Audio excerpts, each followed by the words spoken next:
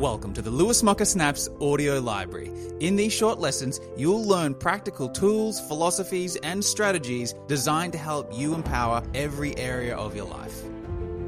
Insta-snap. Hello, good morning. Hello, good morning. What's going on? Little question of the day. Thank you for everyone who sent through their questions last night. I have a lot now. Next few days, we're going to be doing one every day. Okay, let's start. Today we're going to be talking about patience. I got a question last night. I'll post it in the next snap.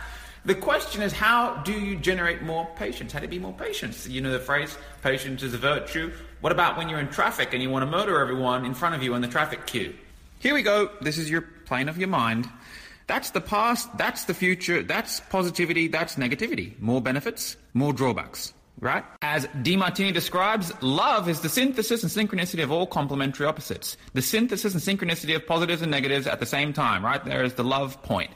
The synthesis of past and future is presence. This here is love and presence. When you're not up here in La La Land running fantasies, positive fantasies, and you're not down here in hell sort of running resentments, and you're not running future imaginations, you're not drawing on past memories, you move toward the middle. This is a virtue. Moving toward the middle, that's your soul state, and that's where your wisdom resides.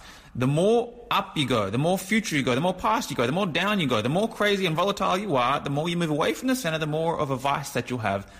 This is where patience becomes an issue, because you're always wanting to move into the future. So the people who are chronically doing the lack of patience, you got to ask why. What do you think the future's going to hold that's more positive than the present?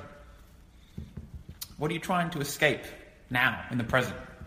Are you fulfilled with your life? Do you have love and gratitude for yourself? I found that the people who can't bear themselves, they can't stand being in themselves, they sometimes lack patience. They want to escape into some positive fantasy la la land in the future. You're stuck in traffic. Fuck, I just can't wait to get out of this situation, get to work. And they get to work. Fuck, I hate work. I can't wait to get out of this situation and get back home again. And they get back home again. Fuck, I hate this place too. I can't wait for tomorrow. Tomorrow's going to be a brighter, better day.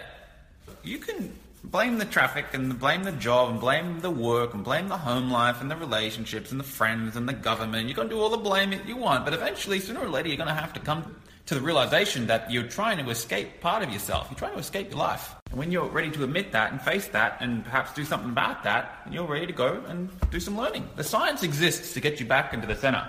I've mentioned it a million times. Breakthrough experience. The science exists to get you back into the center.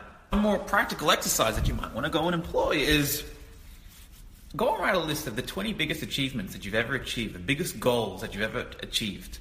Write down all of your biggest achievements and then write down what happened after you achieved them. I guarantee 100% of those achievements, you reached them, you acclimatized to that level of achievement, to that level of lifestyle, whatever it was, you acclimatized to the relationship, perhaps that was a goal that you got, you acclimatized to it, then you had a new goal. Welcome to life. That's the game of life. You go for the goal, you get the goal, you get used to that, that's your new field of resonance, and then you go for the next goal, you go for the next thing. That's the whole game of life. You're never going to stop doing that. If you're really, really impatient about something happening, just think about it. What happens when you go and get it? And you're just going to be in the same situation anyway, waiting for the next goal, you'll be waiting for the next thing. You may as well go with the flow and enjoy the journey and not be in any big rush. Always remember, becoming successful, succeeding in something is one thing. Becoming a success is one thing. Enjoying the success is another thing. Very few people will go and enjoy their success because they tend not to go with the flow. As I was saying, people tend not to enjoy their success because they're in some kind of rush. They're impatient, trying to get someplace that's not here and now. And with that mindset, they'll never get there. It's a never-ending chase. They'll never be fulfilled. For more lessons like this, be sure to subscribe to my podcast. And if you prefer video tutorials, online courses, and even workshops, head over to my education portal at www.lewismocker.com and register for a free account. I really appreciate you listening to this brief lesson, and I look forward to seeing you in the next episode.